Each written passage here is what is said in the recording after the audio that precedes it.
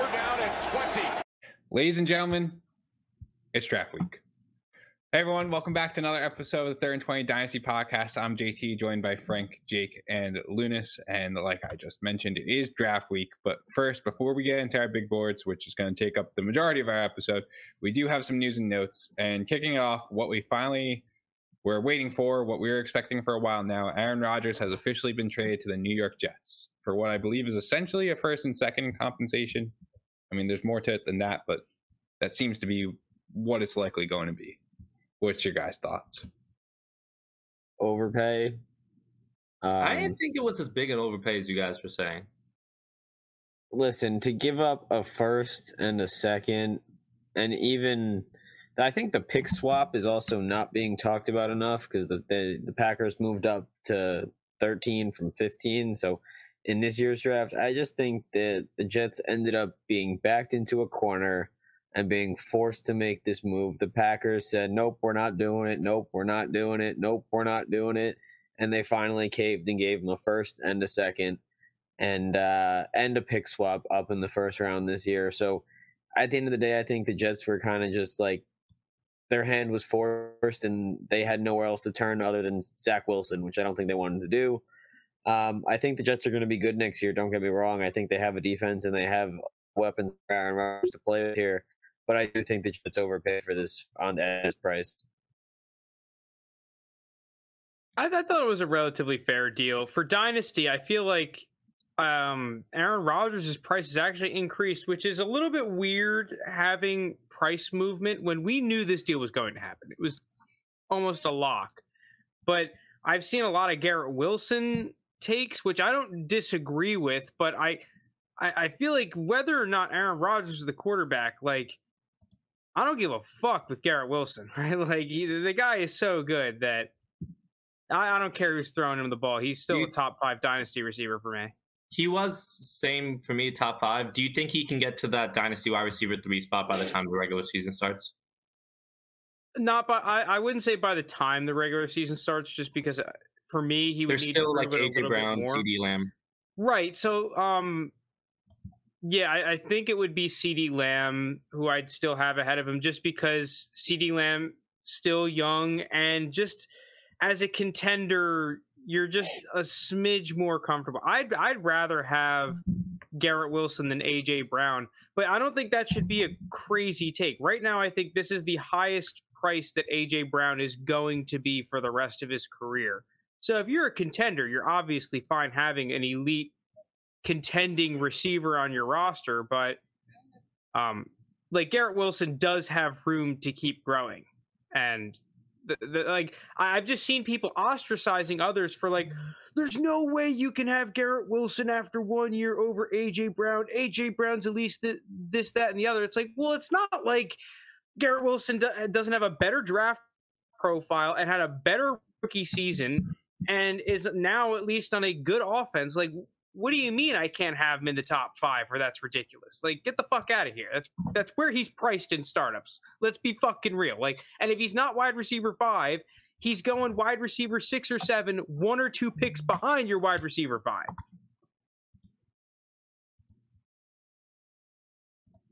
I think what about the other Jets players? Before we get into the Packers side of it, are you more confident on any of these dudes? I mean, I just think overall being in a higher scoring offense benefits everyone. You know, they could like Breece Hall. I think there'll be much more scoring opportunities, and I'm sure Rodgers is going to use him a lot in the receiving game. Like we saw how much he liked throwing to Aaron Jones. Breece Hall is a guy you can catch the ball well out of the backfield. So assuming he comes back from his ACL injury, like fully healthy and everything, I think him and Garrett Wilson are going to have like monster seasons. And I think the next thing I was going to bring up, who would we consider the main number 2 in this offense? Lazard? Does this kind of have any impact on him for you guys, or is it kind of the same value? Because I feel like everyone's saying and everyone knows that Garrett Wilson and Breece Hall now probably going to have crazy seasons. I don't know about Breece Hall, at least initially. Like, I'm not sure he's going to come back and immediately produce off of a major injury like that. He may need to be worked in, but you never know with running backs. We've seen guys come back from ACLs and 9 months, and then we've seen him kind of like a J.K. Dobbins have it linger for what it was like a year and a half or something like that. But in terms of the receiving, it's going to be weird because you have the rapport that Lazard has already built up with Rodgers, and the fact that Rodgers definitely vouched for him to get him in there. Versus, I just think that Corey Davis is a better receiver than Lazard is. So I don't really. I feel like Corey Davis is better at cost, but it's not something that I'm confident in. I'm like, oh, guaranteed going after the Jets number 2 or anything like that. Yeah, I mean, if also Rodgers pass says anything, he tends to find a guy he likes and throw the ball to him like 10 times, 15 times a game, just because he can. And I mean, I know it's been Devontae Adams in the past, but like, I assume Garrett Wilson is going to get the lion's share of these targets, and I don't think that's a shock to anybody. I think the number 2 on this offense is going to just be whoever has the better matchup that game, whether it's, Corey Davis or Lazard, or even if you throw in a tight end into this mix. Like, I just think it's going to be a variety here. I don't think I could say every week I'm confident in Lazard being that number 2 in this offense. All right, Jordan Love. Is the Jordan Love hype warranted? Are any of us in on Jordan Love, especially considering you could have picked him up for probably like an early mid-second for a good amount of the offseason? I'm not sure about now. That price has probably gone up a little bit. For sure. Are you just massive selling? At cost, I'm massive selling. I just don't. I think if you can, especially now, you'll probably be able to get a late first, just because he's a starting quarterback, guaranteed starting quarterback in the NFL for probably at least the next 2 seasons with the Packers. They have, I think, on draft night, it's going to tell a lot. I think if they end up with, JSN at pick 13 here, and they have JSN and Christian Watson, I think that offense is very interesting. And I just think, people are going to buy on the hype. People are going to say, oh, Rodgers sat behind Favre. Now Love sat behind Rodgers. Like, it's just one of these things that the story is there, so it's going to, boost his value. And I'm just not confident in Jordan Love. I just think it was an iffy prospect for me. And now sitting, and even when he's played, not looking great, it's just a tough scene for me here. I'd rather just take the first and re-roll it, honestly. Someone that I think really benefits that now that the move is complete, that I don't think is being talked about, is A.J. Dillon. To me, the Packers, even with an MVP caliber quarterback in Rodgers, he was playing like crap, but the entire offense basically was. I really do think that we continue to see the Packers really lean on that run game. And yes, Aaron Jones is magnificent. Aaron Jones is going to be Aaron Jones. But that being said, I think we see A.J. Dillon cook a little bit. And the hype was too crazy last year. It was almost priced in that A.J. Dillon had a good shot of just taking over the backfield. Clearly, that's not going to be the case. But I think this is another like Antonio Gibson scenario where the guy got so overhyped that then he was trending down. Everyone's like, oh, he sucks. I'm going to give up on him. But when you kind of zoom out, Antonio Gibson and A.J. Dillon, still young backs, still can take over their backfields, right, in due time. It's still not outside of the range of outcomes, even though it's probably not likely. He's someone that I might be looking into trying to purchase potentially, especially if you can get him in that second round type of range. I think it could be a savvy investment. And I agree with them being, I think they're going to run the ball a lot more. So I see he's just going up. Do you guys think Jordan Love is a starting quarterback in 2 years? Really, no. No. Do you think Aaron Rodgers is a starting quarterback in 2 years? Not that he'll get benched, but that he retires. I think he retires, yeah. So that's the part that I've been thinking about today with the Rodgers trade, dynasty-wise, with how to gauge his value. Because I legitimately have no idea how much longer he's going to play. My guess is 2 years, but there's been a ton of people saying, one, if he ended up playing 3 years, I wouldn't be surprised. Like, that's I think it's 2 years. Hard.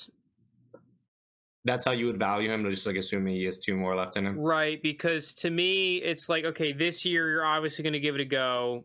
Next year, without that first round pick, at least from the Jets' perspective, I think you're going to want to run it back as long as it's not catastrophically bad this year.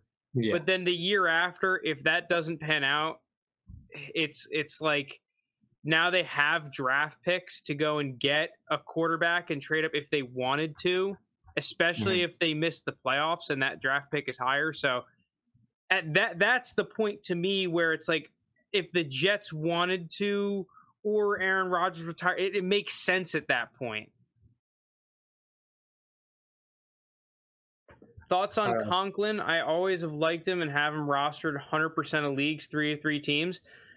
I think Conklin at cost is good. He's definitely worth a roster spot. He's been perennially undervalued the past couple of seasons. He's had like sneaky production. The only problem I have though is that what's the upside really? It's like his upside's probably a Tyler Higbee. So it's not like you're really swinging for the fences there. But having him in the mix of your tight end rotation on a contending roster is a good player to have. And it's not like you're going to be able to sell him for what he's probably worth to your team.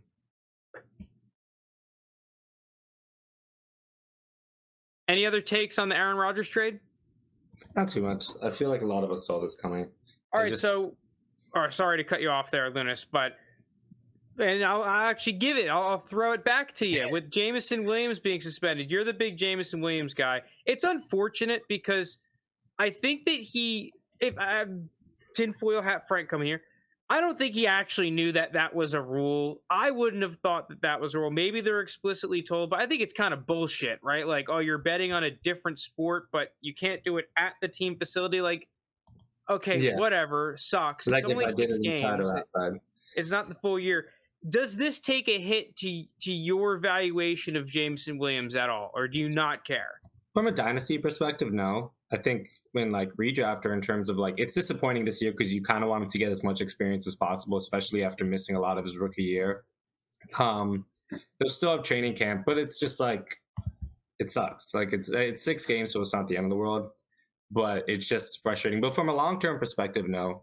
Like, because I mean, this shouldn't, like, if you're a believer in his talent, it sucks that you have to wait 6 more games, but it's not really like this is an injury that's going to like hinder him ability wise or something. It's just him having to sit out 6 games. I will say this presents, if you are a JMO guy, a buying opportunity for the first time really that wasn't, at least in my opinion. I feel like a lot of the hype on him has kind of died a little bit. Yeah. Well, I just think you take the end of the season last year where he comes back and doesn't really get not even just targets, but snaps. He wasn't really playing a whole lot.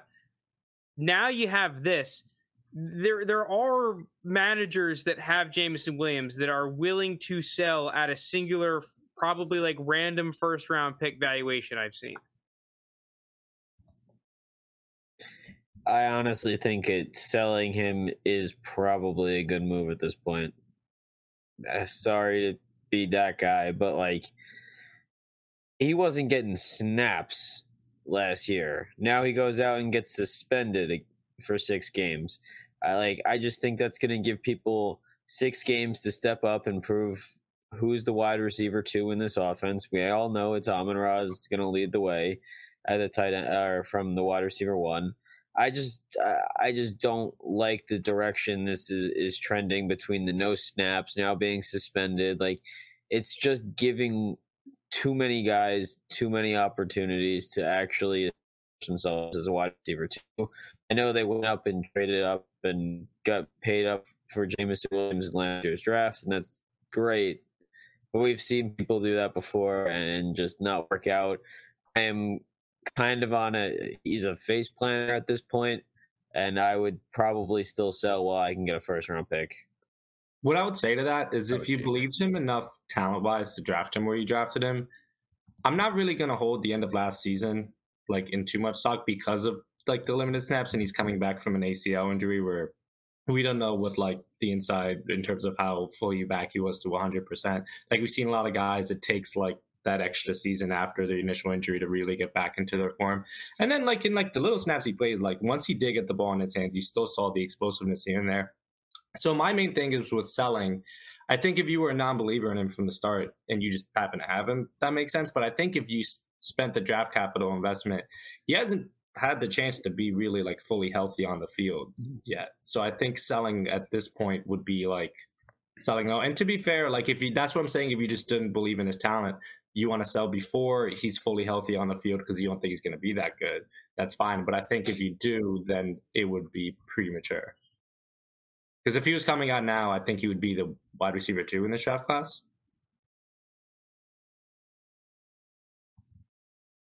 As a prospect coming out. Yeah, he'd be close to that. I might still have Addison over him. That's fair. I'd have him 2 behind JSN, and then Addison at 3. What's going on, Isley? Just a friendly reminder: Hooker old as hell. I saw a tweet me reminding whoever, if a team drafts him in the first round, his 5th-year rookie option is going to be when Hooker's 30 years old. That's nuts. This is just crazy.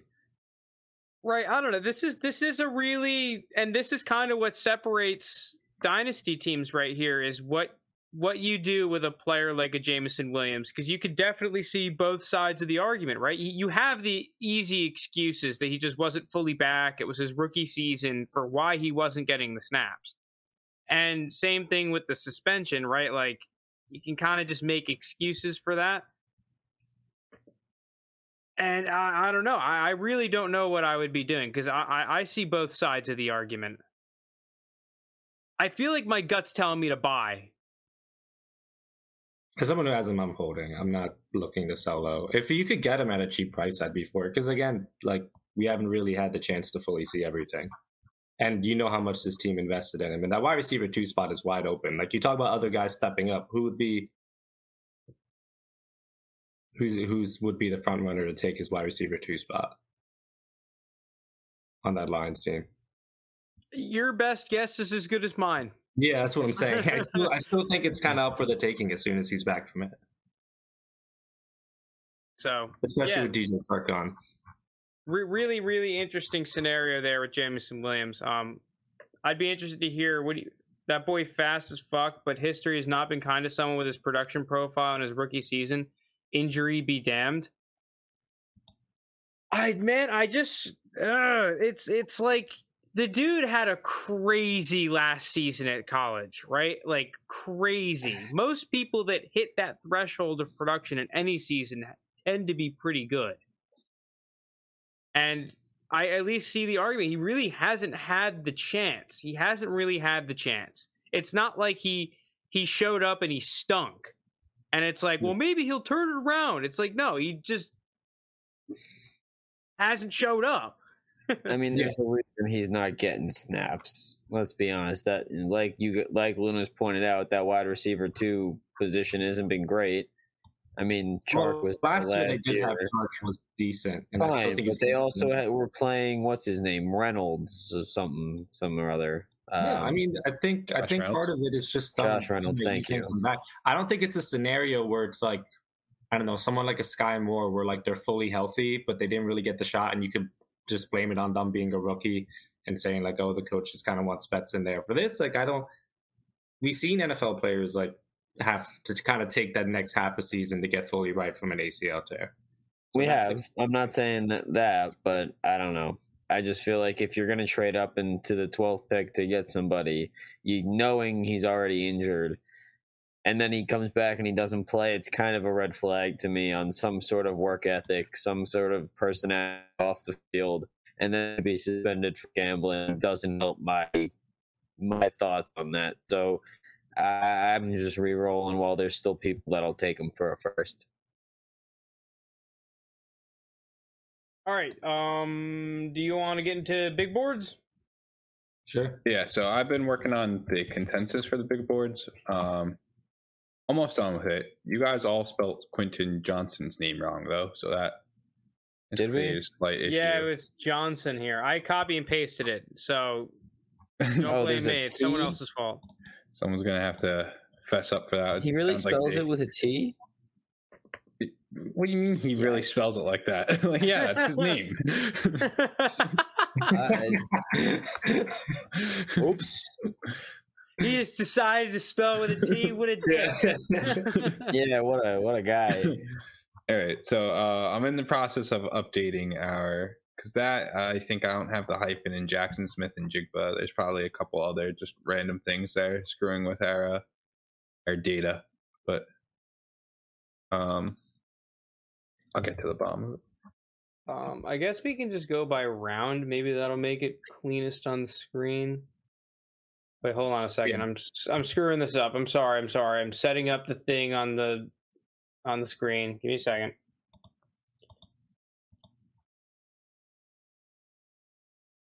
All right, that should be pretty good. All right, it is draft time, and with draft comes probably my favorite segment of the year, the rookie big board. So, quick joke before we get into it. I was joking around with Lunas that, oh, Lunas, your big board definitely sucks. Right as we joined, he didn't even look at my board yet. He was just like, I did not look at his board. I was just giving him crap. And it turns out we have the exact same first round. Literally the exact first same. couple picks of the second round are like kind of close. It's just like swapping a few guys up at one or two spots. So, all right, I think generally speaking, most of the stuff is pretty standard. So I guess we can just hit on the outliers. And first things first, we all knew JT was high on Quentin Johnston. But I didn't know that JT was high on that Quentin Johnston crack, because holy crap, 103. Yeah, hold on. I'm editing the Quentin Johnston thing, by the way, and getting him back where he belongs as consensus. He's 107 in ours, which makes me have to move this stuff down. Yeah, I just think Quentin Johnston is, well, it's more so kind of a knock on the quarterbacks, like that aren't Bryce Young. I don't know what the deal is with CJ Stroud currently. I don't know if Frank disappeared for you guys, but I don't see him on mine. Yeah. Hopefully I'm still talking to you guys. So with CJ Stroud potentially falling in this draft, who knows what the deal is. I still think he's going to go number 2 to the Texans, but like maybe he doesn't. And so with everyone kind of like hesitant about the rest of these quarterbacks, I'm not going to just take a mediocre quarterback when I could take like what I perceive to be an elite wide receiver.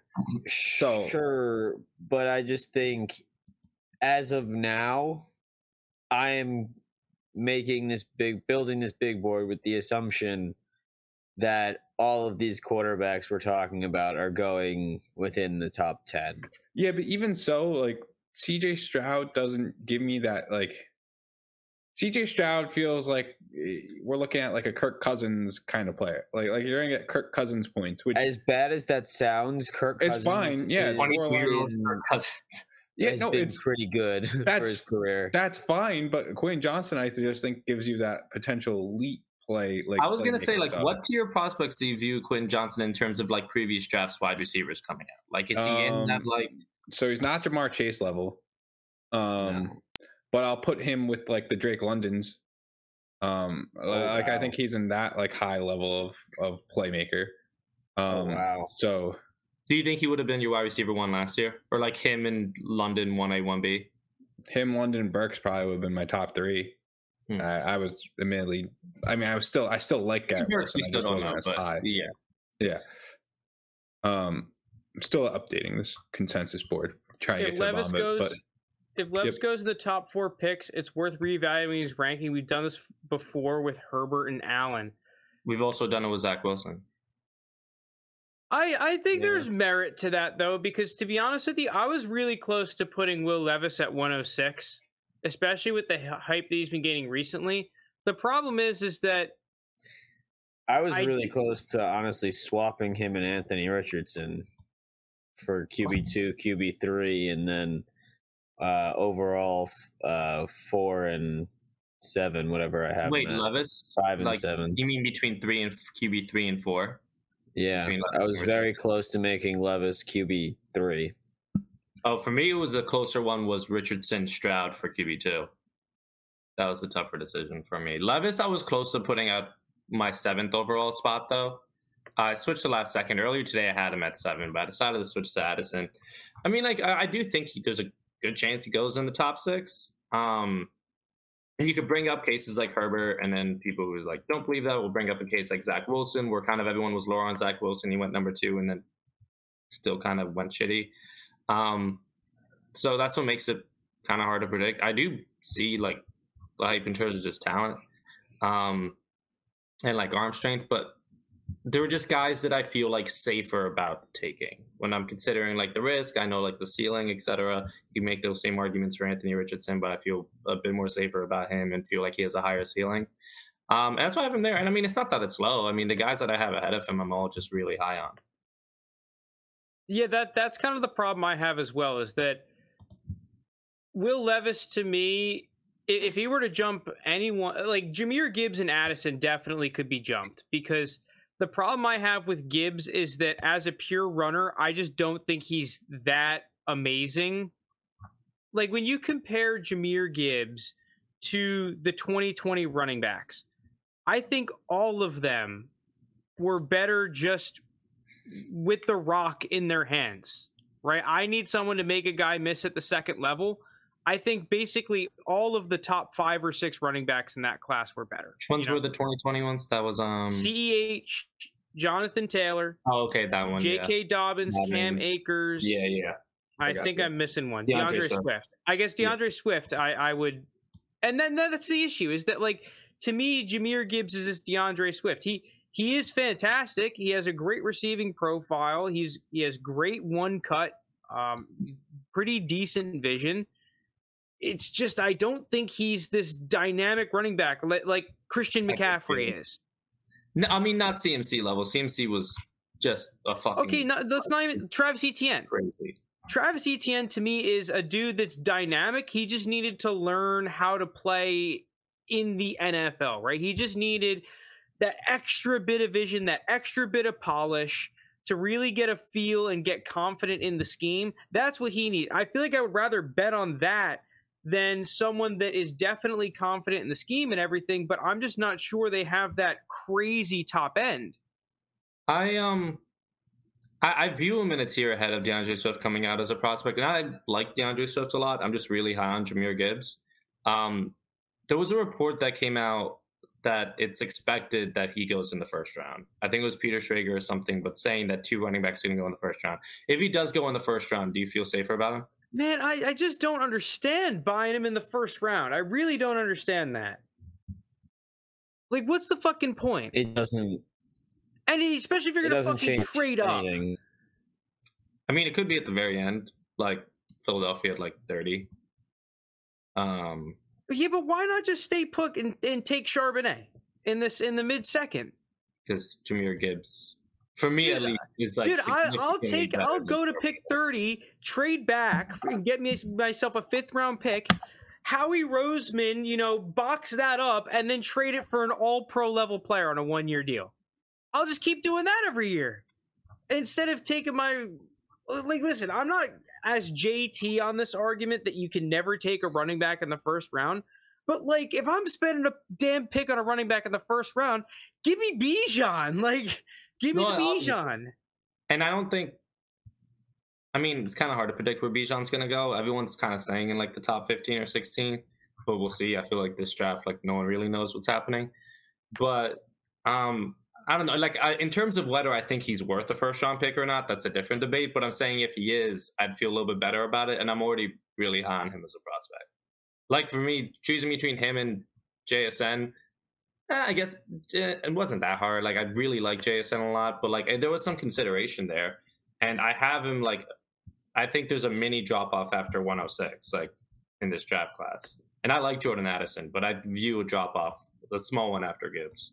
I feel like I'm talking myself out of Gibbs actively, and I'm about to like move him down live. But this is the debate I was having. It's that what if Jordan Addison, Will Levis, at least for me, Quentin Johnston, Zay Flowers, Jalen Hyatt, Josh Downs, and Dalton Kincaid are all just closer to being legitimately elite at their positions than Jahmyr Gibbs? Now, I think one thing that Jahmyr Gibbs is being helped by is the fact that a lot of the running back situations right now are just kind of murky as shit. It's just everyone's got a shit show at running back other than like 6 or 7 or 8 teams. All right, I got the consensus. I think mostly figured out. The third and fourth rounds might be a little bit of a mess, but just updated that there. So now I'm going to catch up on chat and everything. I'm seeing Isley saying I'm wilding for putting Quinn Johnson up there. You are. I don't know. I just think he's getting slept on. It's the same arguments every year for that kind of wide receiver. It happens every year. That kind of player falls, like an AJ Brown, like a DK Metcalf. It's just bigger wide receiver, limited route tree, but they just happen to run the same routes that every NFL wide receiver runs. So it doesn't really matter. Then you talk about he disappears against, like, I don't know, state your random team here, but then they discount how, he goes off against Kansas, for example, or they discount how, like, elite level prospects also have disappeared for different games, right? So I don't know. It's just the stuff that I'm seeing about Quinn Johnson just isn't moving me off Quinn Johnson. Then going down to now we're talking about Jahmyr Gibbs. Again, it's just like he's smaller than I'd like him to be. If he gets that first round draft capital, I know that's what you were just debating, Frank, I'd be more in on Jahmyr Gibbs and I'd probably bump him up higher. But I, like you're saying, don't really think a team's going to take him in the first. I guess the last thing I'll say on Gibbs is, it's just that these running back situations are so crap right now. And what we've seen from the rookie running backs in the past, it's that if a team gives you draft capital, they're going to give you volume, because it looks dumb as shit if you spend a really early pick on a running back and you don't feed his ass. And you don't need to be that good at running back to produce when you get volume. Like, we've seen plenty of running backs who were pretty just average at best, even like under average, produce when they are just given the rock. And that could happen. I think that's one thing that we've seen in Dynasty recently is some running backs in their first season going off the ground running and then becoming wildly overvalued because everyone's like, well, this is guaranteed for the next 4 or 5 years. You're Antonio Gibson. He's going to be the leader of my backfield for the next 5 years, and I'm going to get high-end RB2 production. And that's what he's valued like. And so it's like it's almost like the positive and the negative with Gibbs, where if you take him, he's probably pretty safe his first season, but then after that, he becomes extremely volatile. One last thing I will say about Gibbs, he's going to be one of those running backs where in half PPR and PPR leagues, you're going to get receiving value and catches with him in whatever offensive role he's in, which kind of helps us floor a little bit on a week-to-week basis, rather than running backs who maybe they're like, obviously Nick Chubb is like the best at it in the league, but someone like a Nick Chubb where it's like you could easily have those weeks where it's like 80 yards, you just kind of get 8 points and 0 catches. Where I think like those running backs that are going to get like 3 or 4 more catches a game, that they kind of provide like a little bit of a higher floor. I think that's another benefit to Gibbs. But I understand every point that you made. I'm interested to see where he goes in the draft. I mean, the fact of the matter is that Bijan and Jahmyr Gibbs are probably the 2 safest draft picks in the class at their respective ADPs.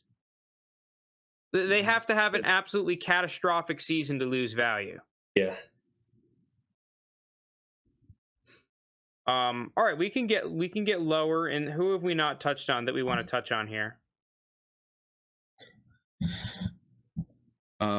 I guess. Well, we kind of talked about Will Levis and the Justin Herbert comparison. How about can Charbonnet be Monty/Mixon, and whether or not and Zach Charbonnet's value and consensus he's 112. I don't have Charbonnet in my first round. Lunas does not either. You guys have him at 112. We're definitely lower on consensus on Charbonnet compared to everyone else. Yeah, I just think we're higher on other players. Like, I like Zach Charbonnet, the player. Do I wish he came out last year? Yeah, but I still like him as a player, and I think he's going to have he's going to get the good draft capital. I'd probably be, a round 2, day 2 pick. And like at the end of the day, if you're getting that top 50, top 60 draft capital in the NFL as a running back, you're going to get touches, like you said, Frank. It's just stupid to see, have a spend a second or a third round pick on a running back if you're not going to give him the ball. But yeah, I mean, I think we're just higher on other players. Like I love Josh Downs. I'm just not going to take Charbonnet over Josh Downs. Like it's just stuff like that. You have Hyatt above him. You have Josh Downs above him. Like I think you even have Kincaid above him. We'll get there in a minute, but I just think we're higher on other players, not to knock Charbonnet. Yeah. And I don't know, whenever like this is more so JT's talking point, and I don't hold it all the time to be true because we saw with ETN was still now a stud on the NFL level, but like Jake said, you were kind of hoping that he would declare last year. So, but I still, I mean, 201 is good value. It's just like kind of Jake said, like it's mostly just liking the guys ahead of him. I think that Charbonnet is really weird for me because in the beginning of the process, I'm going to stick to my guns now because I have him as just a very early second as a prospect level. Like, do you think he goes in the second round of the NFL draft? I think he goes in the end of the second, yeah. At least the end of the second. I think there's too many teams that could use a running back of Charbonnet's potential. Because Charbonnet is weird for me because he kind of is not great at running in between the tackles. Like, yeah, he's a big-ass dude and he can hit you, but all things considered, he really isn't. I mean, the UCLA scheme is great for him because they're always optioning one of the ends or one of the linebackers, so they have a natural advantage in the run game, and he's just a big-ass dude, so he just goes in the hole, sees someone, and then lowers his shoulder into him. Doesn't really... But then again, like, on the outside, when he gets the ball in space, he makes a ton of people miss. I want to see that, like, elusiveness and a next level feel in the run scheme from him in between the tackles. So it's like he's just kind of like good. He's not great, but he's good. How replaceable is that? That's kind of the issue. I think he's gonna produce, but like once again, how long is he gonna command a backfield for? It doesn't matter. So I forget who I saw this, who tweeted it. I wish I can give him credit, but basically it was every running back selected in the first 2 rounds of the NFL draft, their dynasty ranking has increased from year 1 to year 2. So if you take a guy like Charbonnet, who you say is going to go in the second round, and I think I agree with you, this time next year, he will be ranked higher than he is now. And if that's the case, he's going to be ranked probably as a top 12 running back.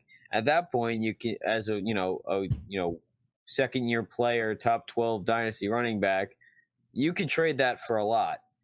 So just that alone is going to make me take him in the first round here. I agree with that thought process.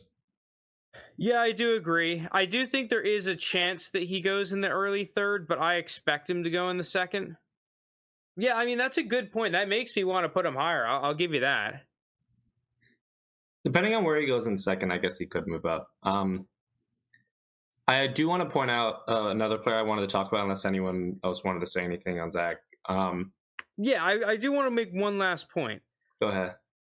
I think we can all agree that that's an inefficiency in the dynasty market, though. The fact that these second-year running backs get wildly overpriced.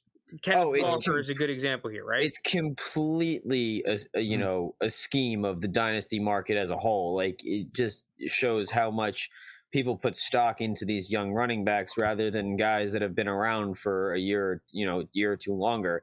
Like, we're talking about like guys like Saquon and stuff are being outranked by a lot of these, second year backs now. And you're just like, Saquon is a top back in the league. I know he's 3 years older, but like, he's going to get his contract. He's going to play. And when he plays, he's a beast. So it's just I agree. It's just an inefficiency, and it's something that you could take advantage of. Honestly, you just take the running back this time next year. They're going to be worth more, and you sell them off and try it again.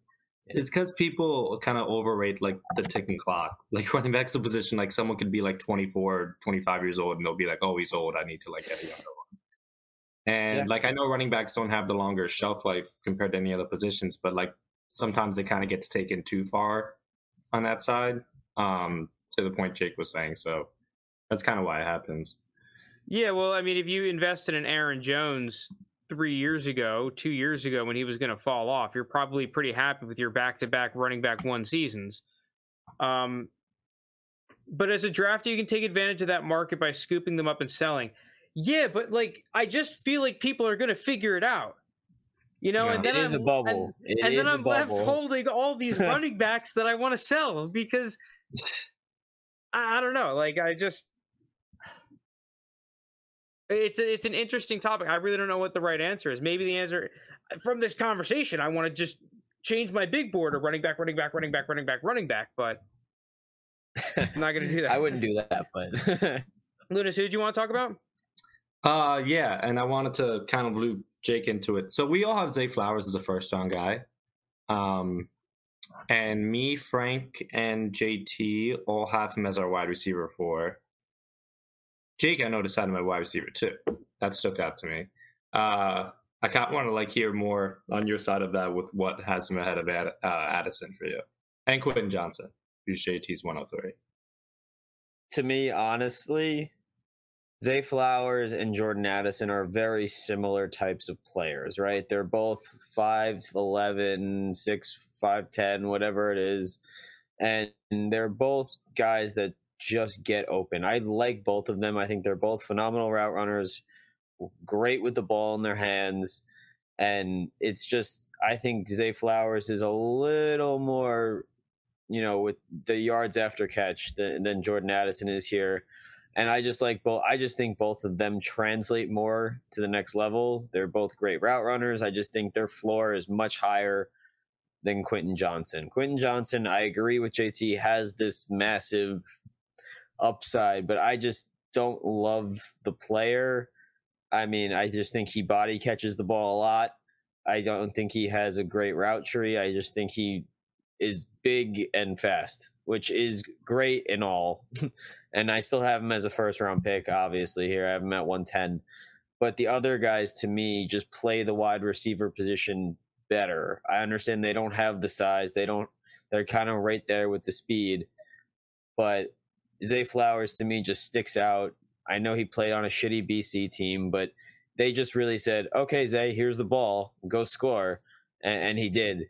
There's a lot of plays where he high points the ball and he goes over guys, even though he's only 5'10", 5'11", whatever he's listed at. So, like, to me, he shows everything you want to be in a wide receiver 1, except he's, 3 inches too short to fit that category for JT. And to me, I just think he reminds me a lot of a young Antonio Brown, and it's just not somebody that I'm going to pass on, to be honest with you guys. Without disparaging Quentin Johnson, he was almost my wide receiver 3 over Addison. I really like Zay Flowers, Quentin Johnson aside. It's just, the typical JT knocks of like him being a 4th-year wide receiver, him being smaller than your typical what you want to see. Or sorry, not why am I blanking? Yeah, 4th-year wide receiver. I'm right. Yeah. That's kind of just the all things being equal. I had him and Addison very similar. I kind of was giving Addison a break for what happened this year because he was battling injuries and whatnot, and kind of trying to use more of his hit film and stats.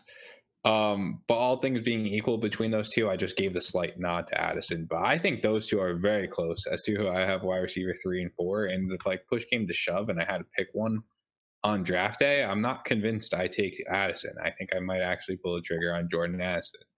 On Zay Flowers. Sorry. Right, I agree with you that this gap has been closing for me. I've been kind of lower on Zay Flowers simply because I just feel like he should have had more production. But I will agree with you in that I think his film is good, and I think he's a high floor player. I really don't think that Zay Flowers is going to come in and struggle to translate to the league outside of something completely crazy happening with him. Do you guys think he goes first round? Or like early I second? do think so. You guys think he goes first. If he falls to the second round, how does it? No, he won't, so we don't have to worry about it. Okay. Yeah, Zay Flowers first receiver off the board prop. Thanks. If that happens, that'd be fucking nuts. So one last point I want to make here, we can kind of use this to transition into the second round, is that I actually think that this year you're pretty happy at the 112, where in basically the past, like since 2020, I feel like you were unhappy at 112. You were like, well, shit, 112 sucks. And this year 112 is actually pretty nice. I don't know. I think Waddle was 2021. So no. Waddle. There was a top 11 in 2021. I mean, we can go through it really quickly, but I distinctly remember there being a top 11, at least for me. No, I think Jake's right. It was Waddle or ETN at 12. Hold on. No, because there was 3 receivers, 3 running backs. I mean, I could just 5 pull up QBs. I think that's what it was, because there was no tight end that you really wanted that bad. Oh wait, no, there was Kyle Pitts. Did Waddle go before or after Mac Jones? I think he's before Mac Jones. He went after Mac Jones in a lot of drafts. Yeah. That's what it was. So I can just read you our leagues. So obviously Trevor Lawrence, Kyle Pitts, Justin Fields, Jamar Chase. Yeah, you're right. You actually were happy at 112. Najee Harris, Zach Wilson, Devontae Smith, Mac Jones, Travis Etienne, Jalen Waddle. That was the first round. Yeah, you are happy at 112 then. Yeah, I was completely wrong. Last year 112 stunk. I ended up taking Christian Watson and it worked out, but I was not happy. You have someone in chat that you might just upset about that one. Yeah, I didn't think 112 last year was bad. I liked it. I hated 112 and 201 last year. When 201 I always liked Christian garbage. Watson. But it worked out, but I took Christian Watson begrudgingly. Yeah. Nonetheless, if we go into the this range here, I can highlight on the screen. Right around these players, from my board at least, Will Levis at 8, all the way down to Zach Charbonnet at 202, pick 14. I love all of these players at their ADP. I just think that all things considered, you're getting a pretty good deal. So all the way up until and if we get added players in here, you never know if a Darnell Washington sneaks into this with good draft capital, right? What if he goes to the Bengals? All of a sudden, Darnell Washington's going to join this group of players. Same thing with Michael Mayer. You might be able to add him, and then whatever other running back, if they get drafted in the second round, you might be able to add them in. So this very late first, very early second, I think is extremely strong this year. I like it as well, especially some of the receivers you can get around this range. I was going to ask JT, because I like him, and Jake, and Frank have him kind of around the 206-ish, kind of mid-second round. Marvin Mims. I like I actually really like Marvin Mims. JT really likes Marvin Mims. 111. Yeah, JT, Marvin Mims. Yes, Frank. Yeah, what? Sell me on Marvin Mims. Why is he good? He's just better than Josh Downs, and that's all. I've looked at both. I've looked at both. I've went into the analytics. I've watched the film. He's just better than Josh Downs. So to me, wherever you guys have Josh Downs, I think that's where Marvin Mims belongs, and that's kind of where I slotted him into that 111. I think he gets good draft capital. I think he's an early second round pick, maybe mid second round pick at the worst. I think he was very productive when he did play for Oklahoma. So I don't know. I'm just in on Marvin Mims. He's a little smaller than I'd like, but other than that, nothing really to discount him for. All right. I like him a lot. I mean, draft capital is going to be a big aspect for me because I don't see him going early second. I saw him more. I don't know. This draft is so hard to predict. Like I feel like so much of my big board's going to change once I actually see the draft capital a lot of these guys get. And I've been able to follow every single report about like, oh, this guy's going to end up here, this guy's going to end up here. I'm just kind of judging off what I think off their talent. But okay, it's fair. So you have him ahead of Josh Downs, but also Jalen. We have pretty low. Over who? Jalen Hyatt. Oh yeah, I thought I was going to be like kind of in line with where consensus was on Hyatt because I do think he might get first round draft capital. But at the end of the day, I just have him profiled as like a field stretcher, and I don't think that's going to result in a lot of fantasy points. So that's why I have Jalen Hyatt down there where he is. I was just pulling up about Hyatt really quickly. I am starting to really like Jalen Hyatt. You've been on him for a little while now. I don't know. I think the misconception and where I differ from other people with Hyatt is that there's great context to his limited route tree, right? That Tennessee offense runs that run and shoot bullshit where we're stacking our receivers literally on the sideline, and just chucking the pill, right? It's hilarious to watch. It's awesome. Actually, such a cool offense. But so like when he's only asked to run goes and slants, it kind of makes sense. There's literally only like one way you can go. You can't go to where the sideline is because you're already there, right? There's no outbreaking routes over there. So yeah, there's context behind that, and I think when he was asked to run different routes, he was pretty fucking good. I think that he's not going to have a hard time separating with people. And you want to talk about a guy that can make contested catches and can make catches and then someone hits him from the back and things like that.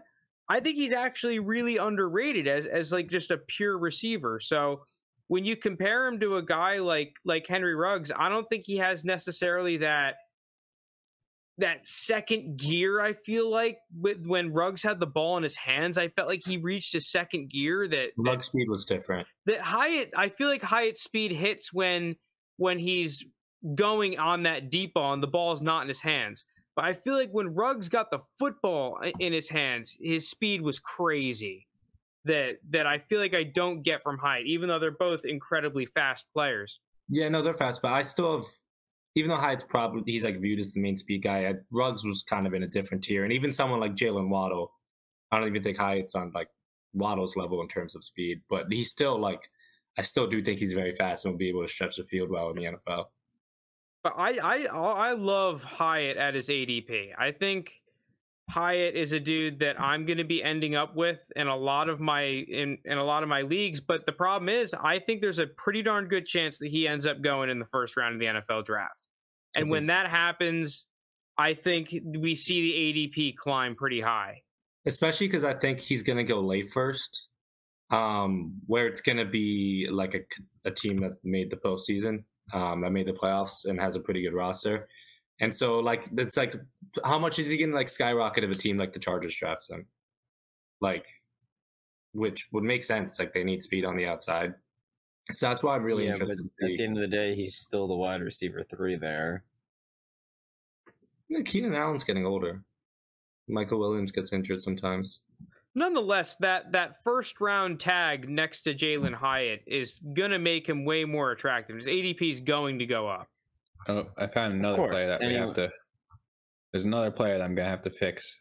You guys all spelled Israel Abanaconda's name wrong, but not the hard part of his name. His first name. You guys all spelled his first name wrong. Oh shit! Well, clearly we're not the team to vote for the spelling bee. No, we're not the all-state spelling team over here. Bad on our end. All right, so let me ask this though. Now that we transition into the second round, are we too low on Dalton Kincaid? I kind of thought that. Did we all have him in the second round? Yeah, we all have him in the second round. Yeah. Are we too low? I don't think so. I just like a lot of those receivers I have. To be fair, if he ends up going in, the middle of the first round, like he's being projected, we are probably too low on him. Just for that fact alone, like Josh Again, Downs is not in premium league. Josh Downs is not going to be in the first round. Zach Charbonnet is not going to be in the first round. Jalen Hyatt probably will be.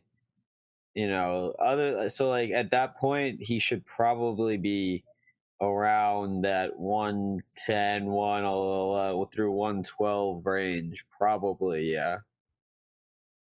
I mean, sure, but I feel okay with it. I mean, first off, I have him as my tight end too. If you can get a guy like Kincaid, who's projected to be a very good tight end, not Kyle Pitts or anything like that, but a very solid tight end. I think I was on the phone with Frank earlier, and he's like, if you can get Pat Freiermuth with 15 additional targets, he's worth the first round pick in the rookie draft here.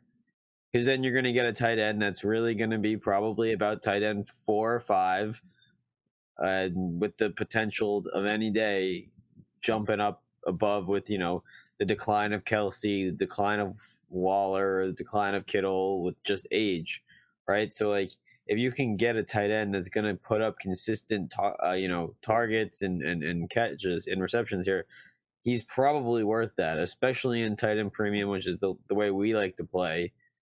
I just think it's definitely because the tight end position is such an advantage, right? No, yeah. rolling out Kelsey every week is a massive advantage. It just is because he's almost a guaranteed 20 points every week, and it's just compared to other people being like, well, mine got 40 yards and 2 catches, great, 6 points, right?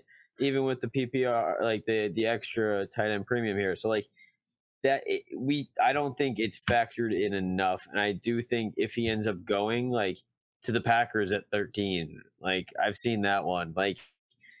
There's just a lot of ways that I think his stock's gonna go up post draft. I mean, sure, and especially if someone like a Josh Downs slides a little bit in the draft, or Charbonnet for sure. I'd say the first issue probably is. I mean, I have him 203, so I'm not really that far off. It's a matter of 3. Right. I mean, I have him 202, so to jump him up 4 spots or something.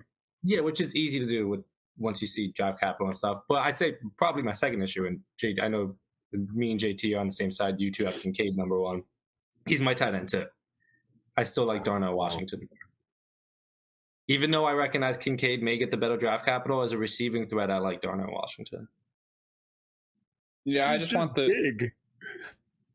Darnell Washington, he's not just big; he's super athletic. I mean, we could get into Darnell Washington because he's there too. He's big and shocking. JT likes the big, fast guy.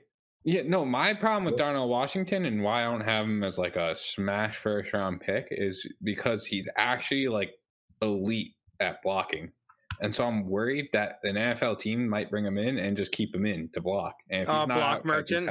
If he's not out catching passes, we're screwed. There might be a 2 tight end system, and because I mean he's got a crazy ADOT. Obviously his receptions were low, but he was also playing on a team with Brock Bowers, and that is where you do have you have a nasty receiving tight end and you have a nasty blocking tight end, and you might as well do both. But Darnell Washington also, he played on Georgia that runs the ball 1,000 times. That also had a senior citizen at quarterback. Yeah, Georgia's also a notorious we're going to spread the ball around, rotate players more than other teams will kind of team. Mm-hmm. Mm-hmm. Sure. And I see JT's point. I don't view that as a total negative, though. I think it could be a positive in terms of he gets on the field faster. I feel like a fraud for not having Kincaid at 112, though. A fraud. I think come draft, I probably will, especially if someone like Downs doesn't go as early as I'm expecting, or whatever one of the receivers above him. If they go just later than I think, right? Outside of, let's say, the top 40 picks, and Kincaid is going pick 20, then yeah, I would definitely take him. The only problem I have, though, is that once we see Kincaid's landing spot and we recognize the fact that no one has good tight ends, that dominate target share or anything, what if we see that narrative develop and then we do see Kincaid pop up into not 112, 201, but into 111, 110, and he's fighting around there? No, I'm out at Dalton Kincaid at that price. A 110? I think the point that Frank's trying to make here is like whoever your tight end one ends up being, if they get the draft capital that a lot of these guys are projected to get right now, like we're projected 3 tight ends in the first round, like a lot of people are. How high do you take them in a tight end premium league? Just because, like we've said, that advantage is significant, and if you can find a guy that is that young stud tight end for a 110, a 109 even, like, is that worth it? I think you're looking for the needle in the haystack doing that kind of stuff, though. Because first of all, it's going to take a while for the tight ends to develop, right? Like we're still waiting for Kyle Pitts, for example, to hit that threshold. He had very good yards after the catch. Yeah, he put up 1,000 yards one year. Yeah. Muth, we're still kind of waiting, right? Yeah. We're still waiting for these young tight ends to break out. So you're giving up that advantage in terms of early on, the value advantage in terms of early on, where we're talking about like a Kenneth Walker, more aptly probably Chris Olave, because that's about where he was going. Like if a Chris Olave goes off and you get that kind of player, say it's Jalen Hyatt this year, they boom. Like Jalen Hyatt's a top 10 wide receiver, I think, at this point on Keep Trade Cut. That's not going to happen with Dalton Kincaid. It is very, very, very rare. I can't even think of an instance where Mark Andrews, but he wasn't highly valued. Yeah, and like Greg Dulcich kind of popped off this year. Greg Dulcich hasn't really seen a whole big increase yet. I mean, maybe that's a good sign to buy him now, but like these guys, they're not getting, the tight end specifically are not getting that giant boost that you're going to get from those other positions in the first couple of years. So there's that kind of give and take. It's just kind of the question of how long are you willing to hold this guy before you start seeing that advantage that you're looking for, Jake. And especially when you're talking about Travis Kelce, who's like the game-breaking tight end that he is, like it's a very rare that that's going to happen. Like, not to just beat a dead horse here, but Kelce is like 34 years old at this point. Like at some point he's going to hit the wall and someone's going to have to take the reins of tight end one eventually, right? So like, who is it? You want to know what I find hilarious is I just imagine all the Kelce owners winning their league and then at 112 being like, yes, Dalton Kincaid, my next Kelce. Like, and just they all in unison click the draft button on Dalton Kincaid. I mean, we do kind of have the next tier moving in with like Mark Andrews, Pitts, Goddard, if you want to throw in there. I mean, like Goddard's already like 28 years old, is he not? Yeah, maybe. So like, sure, it's fine for a year. Motherfucker maybe. just broke out, like. Yeah, so that's the problem. Like that's the problem with a lot of these tight ends. And he was a guy with second round draft capital, yeah. But all right, let's start getting on here though. So Michael Mayer, what do we think of him about him? And because we've kind of hit on Darnell Washington and Dalton Kincaid. He's just not athletic enough for me to think he's going to be a viable long-term tight end. I'm interested to see where he goes, right, in the draft, just because I agree. I would have liked to see him test better. Oh, excuse me. But at the end of the day, like, he got better every year in college, right? So, like, he came in as the top-ranked tight end recruit in the country, whatever he was, and then just got better every single year in this Notre Dame team. And it's just like, what else can you really ask the guy to do? I mean, he's the prototypical tight end and he's exactly what you want, except he just didn't test as well on paper as you'd like to see. So like, to me, I'm curious to see how NFL teams evaluate that. If he goes in like, the mid 20s, I'm probably going to bump him up a spot or two, similar to Dalton Kincaid here. Do you think there's a strategy in like trying to like buy some of these? Because what to point JT said, where it's going to take a few years for like that pick to really like end up like paying off your investment. Is someone like, I'll give an example. This is more like mid second round, and these guys are kind of like early second, late first. So it's a little like a tier down. But someone like a Trey McBride, who Rookie And tight perfect. end. McBride was going. Rookie tight end. Didn't produce this season. Rookie tight end.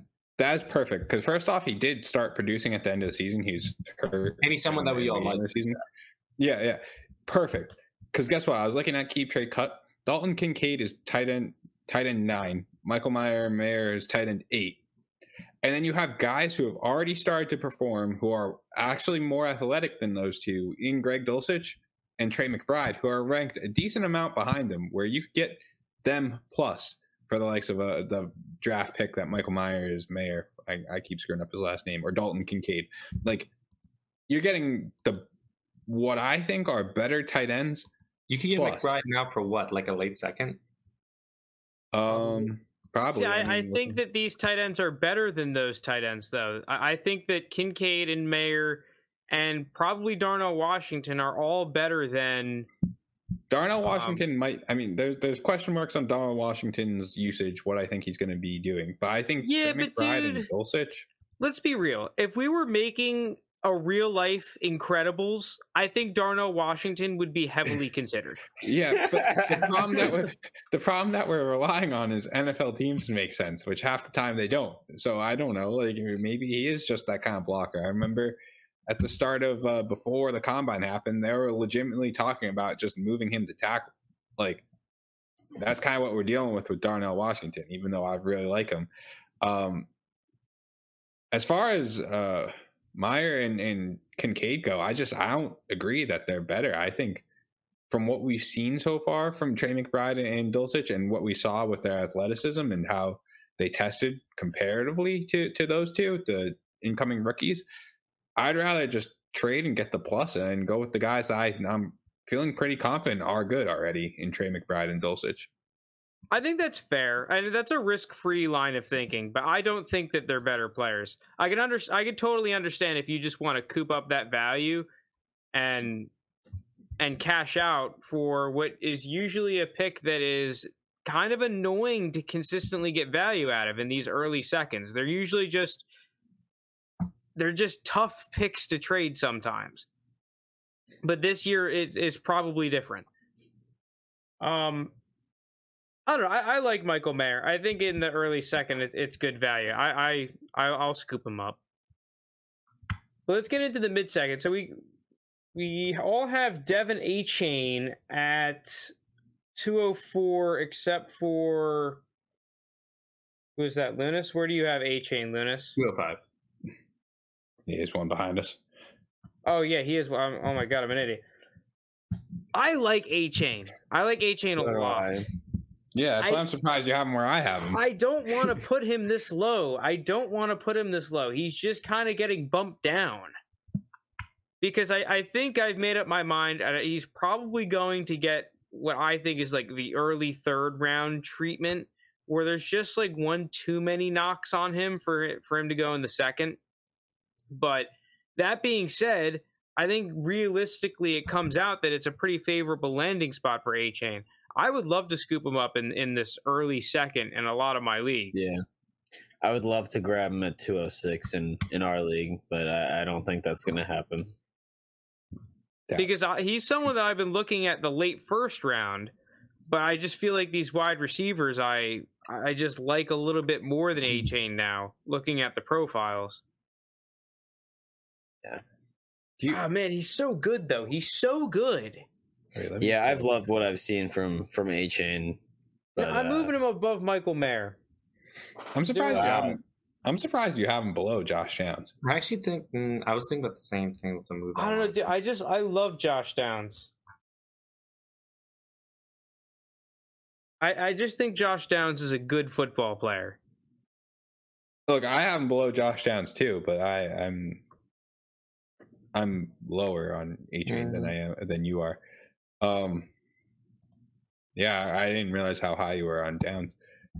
I don't know. I think A-Chain is one of those guys where it really is situational heavy. I hate being the one that does the draft spot, like where he ends up landing position. It is important for him. I think in terms of running backs, I think just running backs as a whole, they're typically very situational dependent, just because if they don't fit the scheme right, if they have, the team has a bad offensive line, it's just very scheme. And if also if the team just has like no running backs there, like you see someone like Tyler Algier right. So like situation in terms of available touches even. So like running backs, just like Frank said, if you can get touches, you can get production pretty easily. So I just think all these running back rankings are going to drastically change pending, landing spot and draft capital here. I do also think to build on your point with running backs and situation, rarely, like not rarely, but running backs like typically have the first, and then the good ones hit their second contract, right? And that's really what we see from running backs. Whereas wide receivers, you could see them go on to their third contracts and whatever. Quarterbacks obviously have a long longevity. Tight ends, it just takes them forever to develop in the first place. So running backs, like if you're wasting like your first 2 years plus in a bad spot, like you're just the clock is ticking. Like you have like an Alexander Madison, for example, who I was never really high on, but people have been expecting him to break out. And it might just happen now, like 4 or 5 years into the league where Dalvin Cook's about to get traded and everything. I don't know. Running back is the one where I will make the situation kind of exception, I guess. I don't know. The only thing I don't like is that I don't think that A-Chain's that good of a receiver. I mean, he puts up enough numbers. He's decent. I think he's decent, yeah. Dude, I don't know. I think he's kind of trash as a receiver, to be honest. And that's the thing that is keeping me from having him in the first round right now, is that I don't really care about the numbers as much if I just don't like what I see that much. I think it's okay, yeah, it's fine if you give him a screen pass. Like, it's not like he's freaking Dwayne McBride and he literally has blocks for hands. But poor Dwayne McBride catching him straight. But like, he just wasn't able to get the timing down of his routes coming out of the backfield, right? Like you look at someone like Le'Veon Bell, that's what made him really amazing, was that him and Ben Roethlisberger constantly on the same page, and he's just racking up those dump offs. I just feel like A-Chain profiles out to be one of those receiving type backs, but that's just not what he is, and it's a little bit weird. This is an interesting question in chat. What do you think the science of why football players are becoming smaller? I would like to research that. I think about this all the time, especially at skill positions. My hunch is going to be the fact that because the hitting rules are way more lax, you no longer have Brian Urlachers and like basically safeties that are Brian Urlachers just cracking heads. So also the fact that like, especially recently, you're like not allowed to contact the guys downfield. So I think you're able to get away with these smaller receivers a lot more because they won't die. Yeah. And then also defensive players have to adjust to those offensive rules. So they have to be faster. If they have to be faster, they have to be lighter. It's just like a chain reaction here. There's no Brian Dawkins anymore. What's his quote? Like, I'm going to take that man's soul or something. Yeah, he's going to take his soul.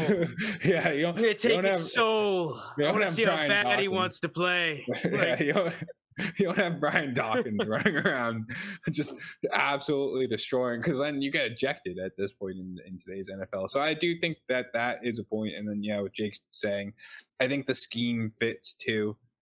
Teams are finding, just get the ball out quicker, just short intermediate throws kind of in the strat. So I honestly could line up and play receiver now. It's crazy. Let's go, Skull. Yeah, get him to the combine. 4.42 240 and you'll have a shot. All right, going into this mid-second round, man, I'll tell you what, from 206 on, I started having a really difficult time, not necessarily with which positional players I liked, but trying to decide like a Tyjae Spears versus a Marvin Mims or a Cedric Tillman. I think that like all these receivers around here in this mid to late second round, it's just becoming a little bit more annoying for me to fall in love with these dudes compared to, I feel like a Claypool is someone that I just really wanted. And in the late seconds, it's just snatch, snatch, snatch, snatch, snatch. I don't really have a receiver like that this year right now, where it's someone that Jonathan Mingo. Mingo's probably the only dude who I'm like, okay, in the Mingo. late second, I'm going to snatch up these Jonathan Mingos. Like Jonathan Mingo. No, I've Give been me all of them. when I look at like those kind of players, I'm swinging more for players that I think have like the highest ceilings. So that's why I still have Kayshawn in that late second. Just because I think if he ever did revert back to early Kayshawn, you're getting an elite wide receiver at the late second. Someone that we haven't talked about, but I have him at 201. You guys have him in your third, I think. No, I have him at Which might be 212. fair. 212 is Sean Tucker, which it sounds like his stock is dropping due to health issues. But theoretically, if he is cleared from these health issues, like I had him as my running back 4 or 3, I think, going into prior to the combine before his stock really started to fall. You still have no running back 4. Yeah, so I have him as running back 3. Then that means I'm still banking on the fact that he gets draft capital, which I think is still possible. I don't know. It could just be smoke screen season for Sean Tucker. I'm not willing to like fully buy into it yet, but I at that range, like where we're looking at the 206s and beyond, I'm swinging for upside. I'm going for players that I think might, might get their job, might go back to like a specific season where they went off or something, might get full potential out of them. Did we talk about Hendon Hooker? No, we can get No. into it real quick. I just wanted to touch on Sean Tucker. My rating of him and probably Kayshawn is like pretty unfair, but at the same time, at this point in a draft, like if I were doing a startup draft right now, so I was thinking about joining another pre-draft startup. I was really considering it today. I just don't want to touch him. It's like Bean Counter's got his face planners from year 1, like rookie to year 1. I've got like my face planners from like, okay, if you're face planting before the fucking draft, that's usually a horrible sign. Yeah, but we don't know if they're actually face planting. We don't know where they're going to get taken in the NFL draft. I've got a hunch that Sean Tucker is not going very high. I might be right, but the medicals is just such a finicky part of everything, though. Because all things considered, if you take his medical exemption out of it and say he tests at the combine and tests average, right? I think we're talking about Sean Tucker as a top 6 running back, probably. Like, would that be fair to say if he was just an average running back? Yeah. So, if he goes in like the top 6 rounds of the NFL draft, I will move him higher. you think he's a 7th round pick at this point? Here's the problem I have is that we take someone, what was the dude's name? The Tennessee tackle. He now plays guard. He got picked up by the Chiefs. He went in the 6th round because he had that heart condition. Trey Smith. That dude was a monster. I watched him at the Senior Bowl. Him and, I can't remember the other guy's name. The left tackle from Bama, Leatherwood. Him and Leatherwood were just destroying people on the left side of the line at the Senior Bowl. And it was like, okay, well, Trey Smith should go in like pretty high. I mean, he's just absolutely destroying people. He had that heart thing, but he played football already. He was still playing football, but I was obviously concerned. He goes in the 6th round. Makes no sense. He goes in the 6th round.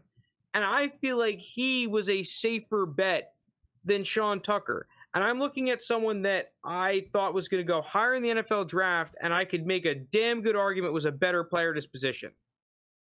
Sean Tucker's got a heart problem. Sean Tucker is medically not able to run the 40-yard dash. No, he was cleared.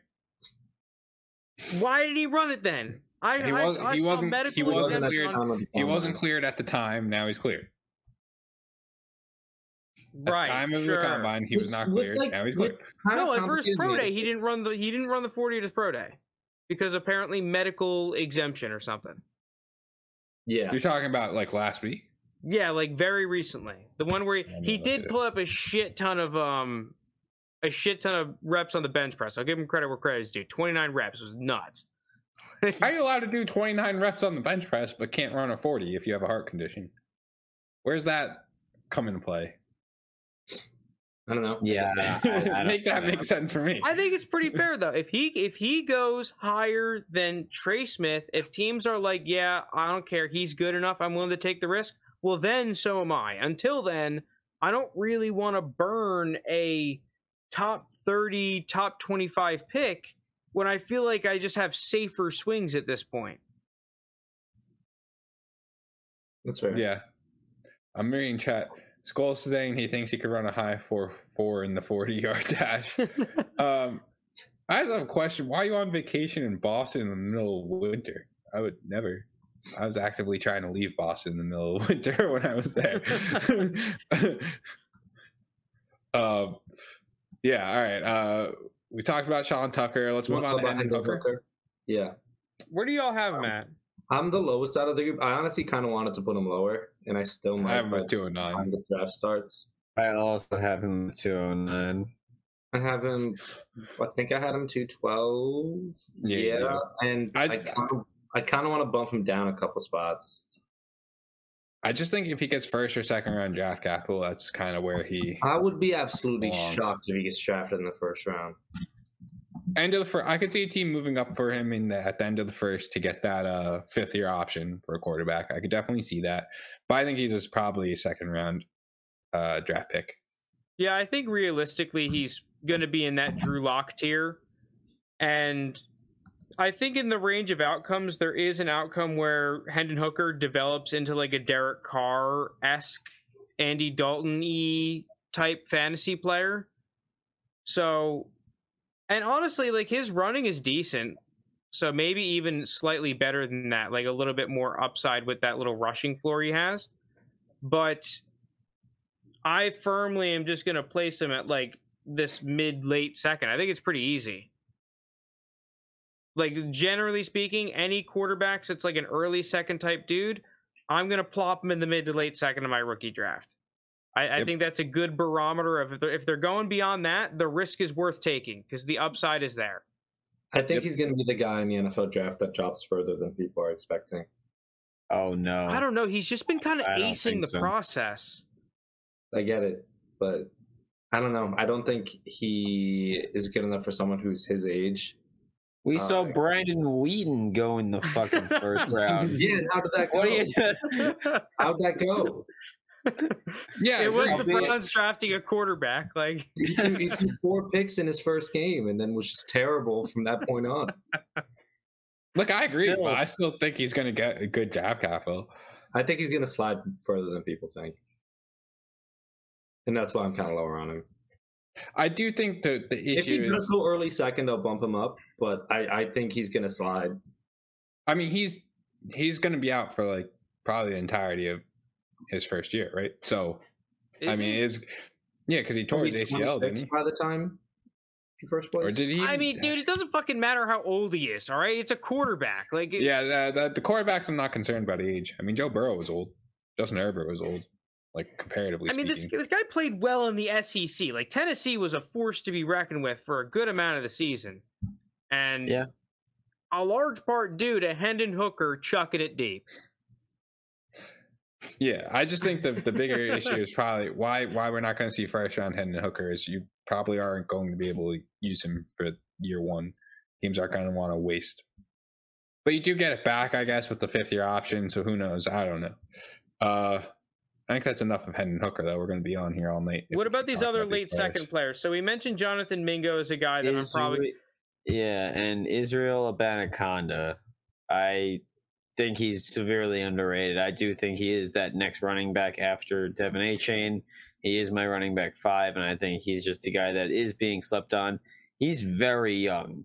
People forget that he's still very young for any player coming out. I think he's the youngest. I think he's the youngest skill player coming out, actually. And I think another thing interesting about him and Tank Bigsby is that they're 2 dudes that are healthy, and I'm pretty sure they met with a lot of teams.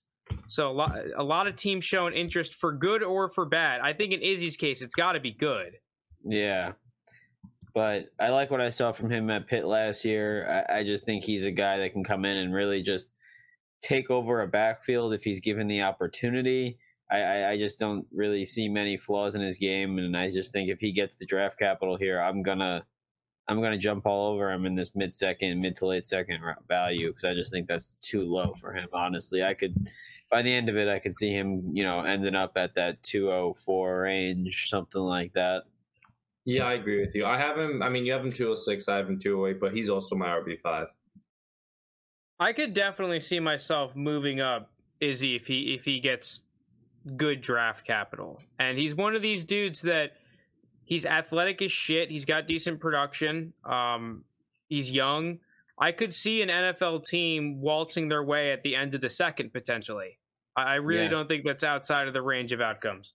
If he goes, I will say one player that I think I'm going to be trying to scoop up. I have him at 212. I'm hoping that he goes later. Just not sure that he will. Luke Musgrave. Oh, see, he's not even my tight end for. Because I think that the top tight ends are nice, but I think there's some nice value later in the draft at tight end. Luke Musgrave is one, and I'm hoping to pick him up in third rounds. Yeah, I mean, I like Luke Musgrave, but I have Sam Laporta as my tight end for. I just think he showed a little more for me at Iowa, and yeah, I mean, I like both right here at this second, third round turn. I think it's a great spot to pick up some tight ends if you didn't want to spend big and get one of the top three guys, just so you could trade back, or just if you don't have that early second, you could still pick up a tight end that I think is going to eventually develop into a solid player in the NFL. I guess I'm the highest on Luke Musgrave. Where do you have Matt JT? 210? 210. Where do you have Sam Laporta? Do you like Sam Laporta? He's okay. For him, he's truly one that's just athletic, I think. There's not really much else for me to like of Sam Laporta other than he's crazy athletic. I'm surprised you said that, because isn't he one of those super high target share players? Yeah, but on a team that throws it like 5 times a game. He might be suffering from a little bit of Xavier Hutchinson's disease, but he does I was even worse than Iowa State in terms of teams that throw the ball. Yeah. Like, for them to throw to an outside receiver is like a miracle. They celebrate in the stands and everything. Like, I'm not trusting Sam Laporta's production. I get it though. He's getting helmet scouted though, because you have Kittle, you have Hawkinson, you have Fant. So that's hilarious. In there too. Oh man! All right, we go into the third round. I think the third round, the most interesting player for me is easily Tank Bigsby. You guys? Oh, I mean, I have him in the second. Yeah, he's teetering at the end of the second, but for me, I guess in the third round, this guy could land anywhere. He really could in the NFL draft. I could see him going in the fifth. I could see him sneaking into the end of the second. I have no idea where he's going to go. I think he's a solid day 2 pick. And if that's the case, I'm guessing when it's all said and done, he's going to be my running back 4. Maybe running back 3 against Charbonnet. Because I just think there's a lot of excuses that you can make for Tank Bigsby, because his production was down. But I mean, this Auburn team was just ridiculously bad. He was getting hit the most before the line of scrimmage and everything. Like, he had to avoid tackles and everything. There's a lot of excuses you can make for Tank Bigsby. So I think he'll get the draft capital. I think he's one of those guys that could eventually see himself in a workhorse role, but I don't think he gets it right away, which is why I have him more in that mid to late second area. He does kind of profile as someone that's typically a workhorse back, played early and played well early. The only issue that I really have with Tank Bigsby, and it's a major one, and why I have him lower than y'all, is that wildly inconsistent. Yeah. Maybe some of that is because of the fact that he didn't trust his offensive line, right? Yeah. I don't really know. And maybe that's why, like, so many teams brought him in on a visit, is because, like, I do truly think that there is context needed around Tank Bigsby that we just don't have. And that's what's keeping me from putting him higher right now. Yeah, I don't know. Yeah, I think I'm just going to go in circles about what I say. But I think if I'm making an excuse for anyone on this list, I think Tank Bigsby is the one that it'd be easiest for me to excuse away his red flags. Who else do you guys like in the third round here, now that we're transitioning into it? I mean, I have Kayshawn in the third round here. I think that, at this point in the draft, Kayshawn's a guy that has too high a ceiling to really still be sitting on the board. Just because if he, like JT said, if he reverts back to what we've seen from him at LSU, like getting him in the mid third round is just an absolute steal, and it really shouldn't happen. But just the things that have happened off the field for him is just not great. And overall his stock is just plummeting. So that's why he's there. There's reasons for him to be there. It's just a matter of, does a team take a chance on him? And if they do, I think that him in the third round is just such an upside play that you can't really pass over it. My thoughts on the third round. After Parker Washington, I'm not going to really lump Jonathan Mingo in there because I still feel very weird about Jonathan Mingo. I'm not nearly as high on him as like people are starting to be. I get very concerned about this wide receiver class. Like I don't think you're getting many hits in the late rounds here. Obviously, you typically don't, but this one specifically just feels like it's not great. I don't even know. I think the lowest, I was looking back, I think 13, 14 wide receivers go between day one, day two total. I wouldn't be surprised if we hit lower than that this year, as of recently, because I don't trust a whole lot of these guys later on. I guess I'll let that thought breathe for a second in case any of you guys want to jump on that. Yeah, I kind of agree with you. I'm having a tough time figuring out these receivers. Like, I think that right now a lot of these receiver ranks I have are probably a little bit too high and a little bit too sunshine and roses. Realistically, there's going to be guys that, Rashee Rice, for example, could easily end up going day 3, and then all of a sudden you're looking at picking him up in the fourth round instead of somewhere in the third, right? We are going to have, sorry, Frank, 1 second. We are going to have our Tutu Atwells, our Tyquan Thorntons, or whoever. The one guy that just no one expects to go super high, Felix Jones. Who do you think that is this year? I think it's you want to know who it's going to be? It's going to be Tyler Scott. Oh, okay. I'm as my wide receiver 18. I'm looking at him now. It's going to be Tank Dell. That's who it's going to be. Tank Dell got a little bit of hype, so I could see it. From what was it, the Senior Bowl? Yeah. That's the only reason I want to say Tank Dell is that I feel like Tank Dell is one of those dudes that has been getting a little bit of hype. Tyler Scott, he's one of the few that I'm like, all right, like I could see myself drafting him in the later rounds. Yeah, all right, that's your pick for who goes super high? Yeah. I just feel like it's a Tyler Scott kind of move. All right. In other news, moving though off the receivers real quick, I think Tanner McKee gets third round, maybe fourth round draft capital. So I have him in my third round here at 308. I don't know where you guys have him. Yeah, Tanner McKee's interesting. I did like him last year. I just felt like he kind of disappointed this year a little bit. So I don't know. I'm not huge into the back end QBs this year. I know that there's going to be a big clan of people around Stetson Bennett. I'm not really huge on Stetson. No, he's not in my top 50. I like Dorian Thompson Robinson, DTR. Yeah, so do I. But the problem is that I like him more personally than, I think that DTR is going to be a starting NFL quarterback. I think he might be an interesting backup. And then you kind of look at some of the other, I have him snuck in somewhere. Jake Haener. I like Jake Haener. The guy plays hard. He's fun to watch. I think he's a cool dude. But when you're comping him to Taylor Heineke, like, I think it's a good comp, but it's for a bad reason. The Taylor Heinekes don't work. There's a reason why Taylor Heineke's a cool story. It's because 99.9% of the time, that shit doesn't pan out. It's the same thing. It's like half the time, oh, yeah, this running back that got drafted in the 6th, he's going to be the receiving back. Yeah. How many times has that worked? All the receiving backs that come out of nowhere come out of fucking nowhere. It's like...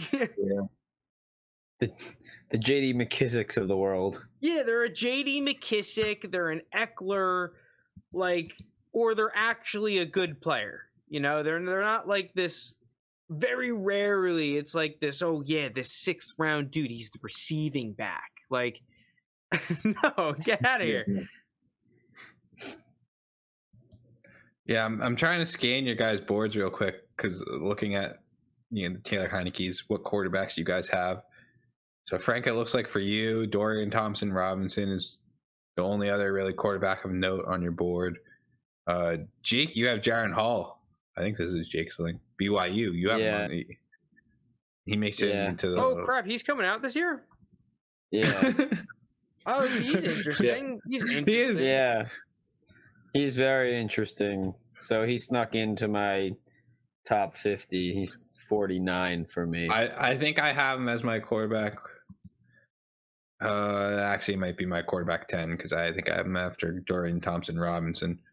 I might be missing someone. Do I have Tucker Kraft on here? Yes. Oh, Yeah, do you have him in your list? No, you see don't. him. Yeah. Okay, well, I was supposed to throw in Tucker Kraft somewhere above Sam Laporta. So, Oh, you're high on Tucker Kraft then. I think Tucker Kraft right around Tank Dell, right this area here in the mid-3rd. I would have Tucker Kraft. Yeah, I think realize that he's being skipped super over slept Parker on. Washington. Yeah, this is the point under Jaden Reed. Another guy that I think is interesting. Just down the sorry, I made a Frank row here. The Frank Crow. Yeah, I mean he's like basically just as athletic as Luke Musgrave. Tucker Kraft is. I'm not really familiar with South Dakota State. Dude, he's Tucker Kraft has got that dog in him. I gotta say, he's got that dog in him. I think he's being really underrated. Another dude that like I could very well see going very early 3rd. I'm hoping he goes in the 3rd because if he goes in the 2nd, then Tucker Kraft is going to gain a little bit of hype. You're going to have the people, oh shit, 2nd round draft capital? Yes. Like, no, I want 3rd round draft capital, and then he's going to be slept on, and I can start scooping him up, scoop in the 3rd round with all my late 3rds that I've collected. I don't even know if you're going to have to scoop him up in the 3rd round. I mean, listen, I've got plenty of 4ths and 5ths as well. Yeah. So if he's in one of there, I'll definitely scoop him up. I don't think people are dying to go get Tucker Kraft currently. Yeah, Skull makes a good point. What's his name? Mallory and Kuntz are also solid. Yeah, late round. I have him. Yeah, and worth Mallory's out of Miami, I believe. So both are good dart throws in this 4th, 5th round area. There's a Penn State tight end who I think is okay, and then a Clemson tight end I think is the other. Yeah, one. that Clemson tight end is interesting. I feel like the Alabama, I think it's like Davis Allen or something. Well, Purdue tight end Payne Durham, right? He just made my top 50. Was the Alabama tight end? Well, then there's the Alabama tight end who, if you remember, came out, scored insanely high on the S2 like cognitive test or whatever. The thing that's going viral on Twitter. That apparently CJ Stroud failed, and this is like what is supposed to be what the Wonderlic should have been, but I have no idea. I think it's just a hilarious meme. Came out and said that, like, I forgot who it was. It may have been Rappaport that like said some of the reporting on that with the scores where it was. One of the guys from S2 was on like NFL Today or whatever that ESPN show is, and he was talking. Or no, you know what it was? He was on McAfee. The McAfee pod, and he was talking to him, and he's like, "Yeah, so one of these quarterbacks like showed up to take the test, like after a pro day, like at like 11 o'clock at night, excuses." And he was just like pissed he even had to take it, and like whatever, and then they went back to him on another day, and he like drastically increased his score. I'm like, yeah, because the second time you're taking the test, of course you're gonna do better. Like, I don't know. It was just all. It's all doesn't show up in the fourth quarter. That's all I'm hearing. Yeah, Yeah, I'm not putting any weight into the S2 test. Oh yeah, I'm not either. I just think it's hilarious, dude. It's so funny. It's like they have like, because have they been doing this for a while? All I see is like Joe Burrow was good. It's predictive. Like Brock Purdy. I think it's been done since 2017 or 2018, something like that. So 4 or 5 years. I want to see who else scored poorly. So Drew Brees actually went back and took it once it became a thing, and he scored really well. Shockingly, it's Drew Brees, right? But basically, if you don't score in the 80s, you're like, as a quarterback, you're like fucked. I can't buy into that yet. I mean, maybe it's true, maybe it's not. I just think that there's probably better metrics to go off of. 18% is kind of crazy. Yeah, that's like Henry Ruggs getting like a 2 on the Wonderlic test. Yeah, it's.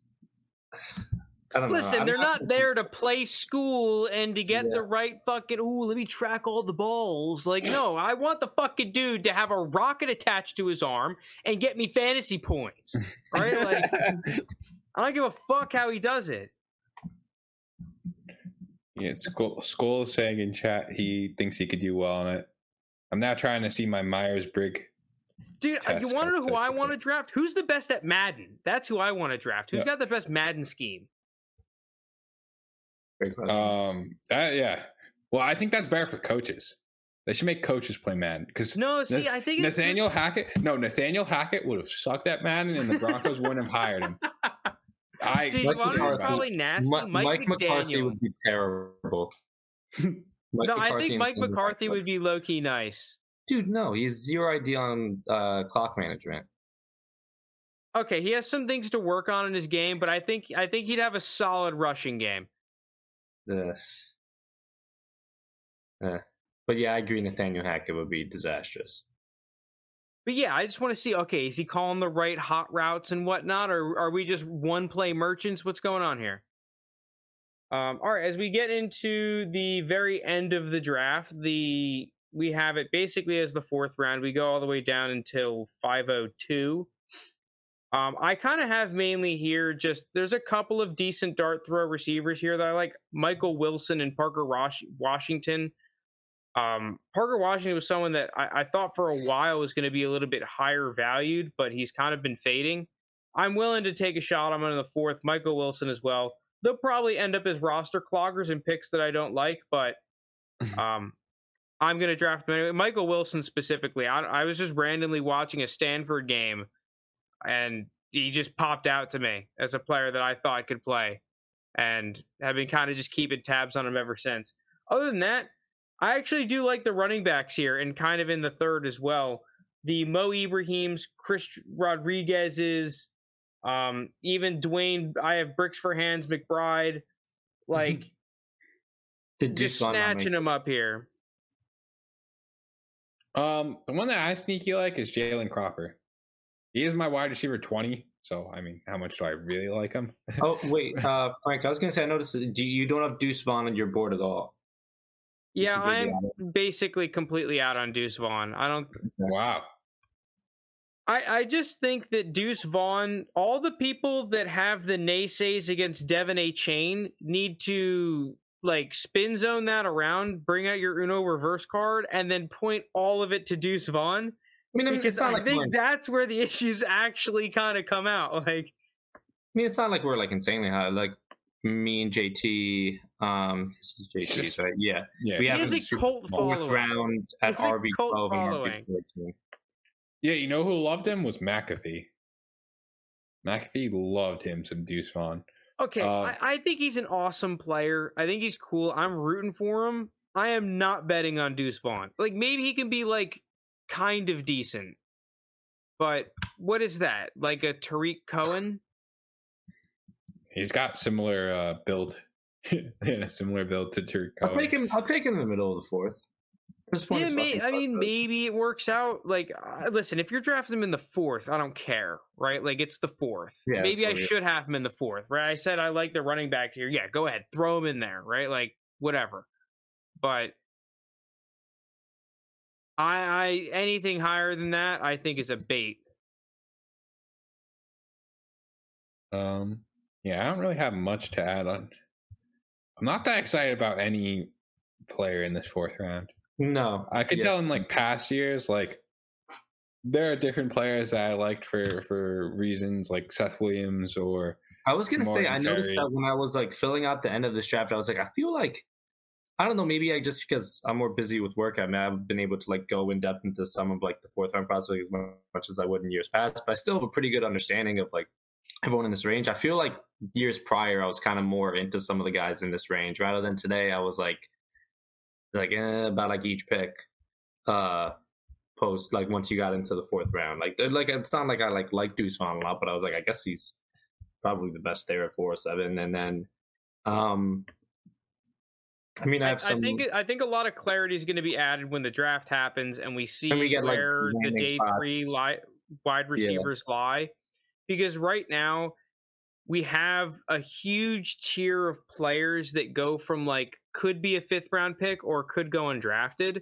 Mm-hmm. And we just need to see, okay, which guys get drafted, which ones are the high value UDFAs. And then from there, I think it's easier to like, okay, now I can go and I have like a better list. Because like, in years prior, I would go through and actually watch all 80 potentially draftable receivers. Like, dude, I'm just not doing that. I'll wait for the fucking draft and then I'll see, okay, these guys got picked. Now I've gone from having to scout 80 dudes to now I have to scout like 20. And then go from there. So, all right. I'm getting pretty tired. This is the end of the big board here as well. If you made it this far, thank you so much for listening. Thank you so much for watching. Really appreciate it. We're going to have the draft stream going on Thursday, so tune in for that. That's going to be some absolute shenanigans, as per usual. They always are. I mean, this draft is just going to be more exciting because I feel like we have like less of an idea than any of the other previous drafts that we've done about where guys are going. Like, no one knows who the fuck is going 102, 103, 103. Yeah, after 101, which even 101's even 101. But like, we kind of figure it's going to be Bryce Young, but after that, it's going to be so hype when Will Levis gets on the stage and just double fists Mayo. Like, it's going to be nuts. Coffee. Yeah, no, I'm excited. But yeah, thank you guys so much, Skull, Parker, everyone. Really appreciate it. Peace out. Have a good one. See you on Thursday. Thanks, everyone.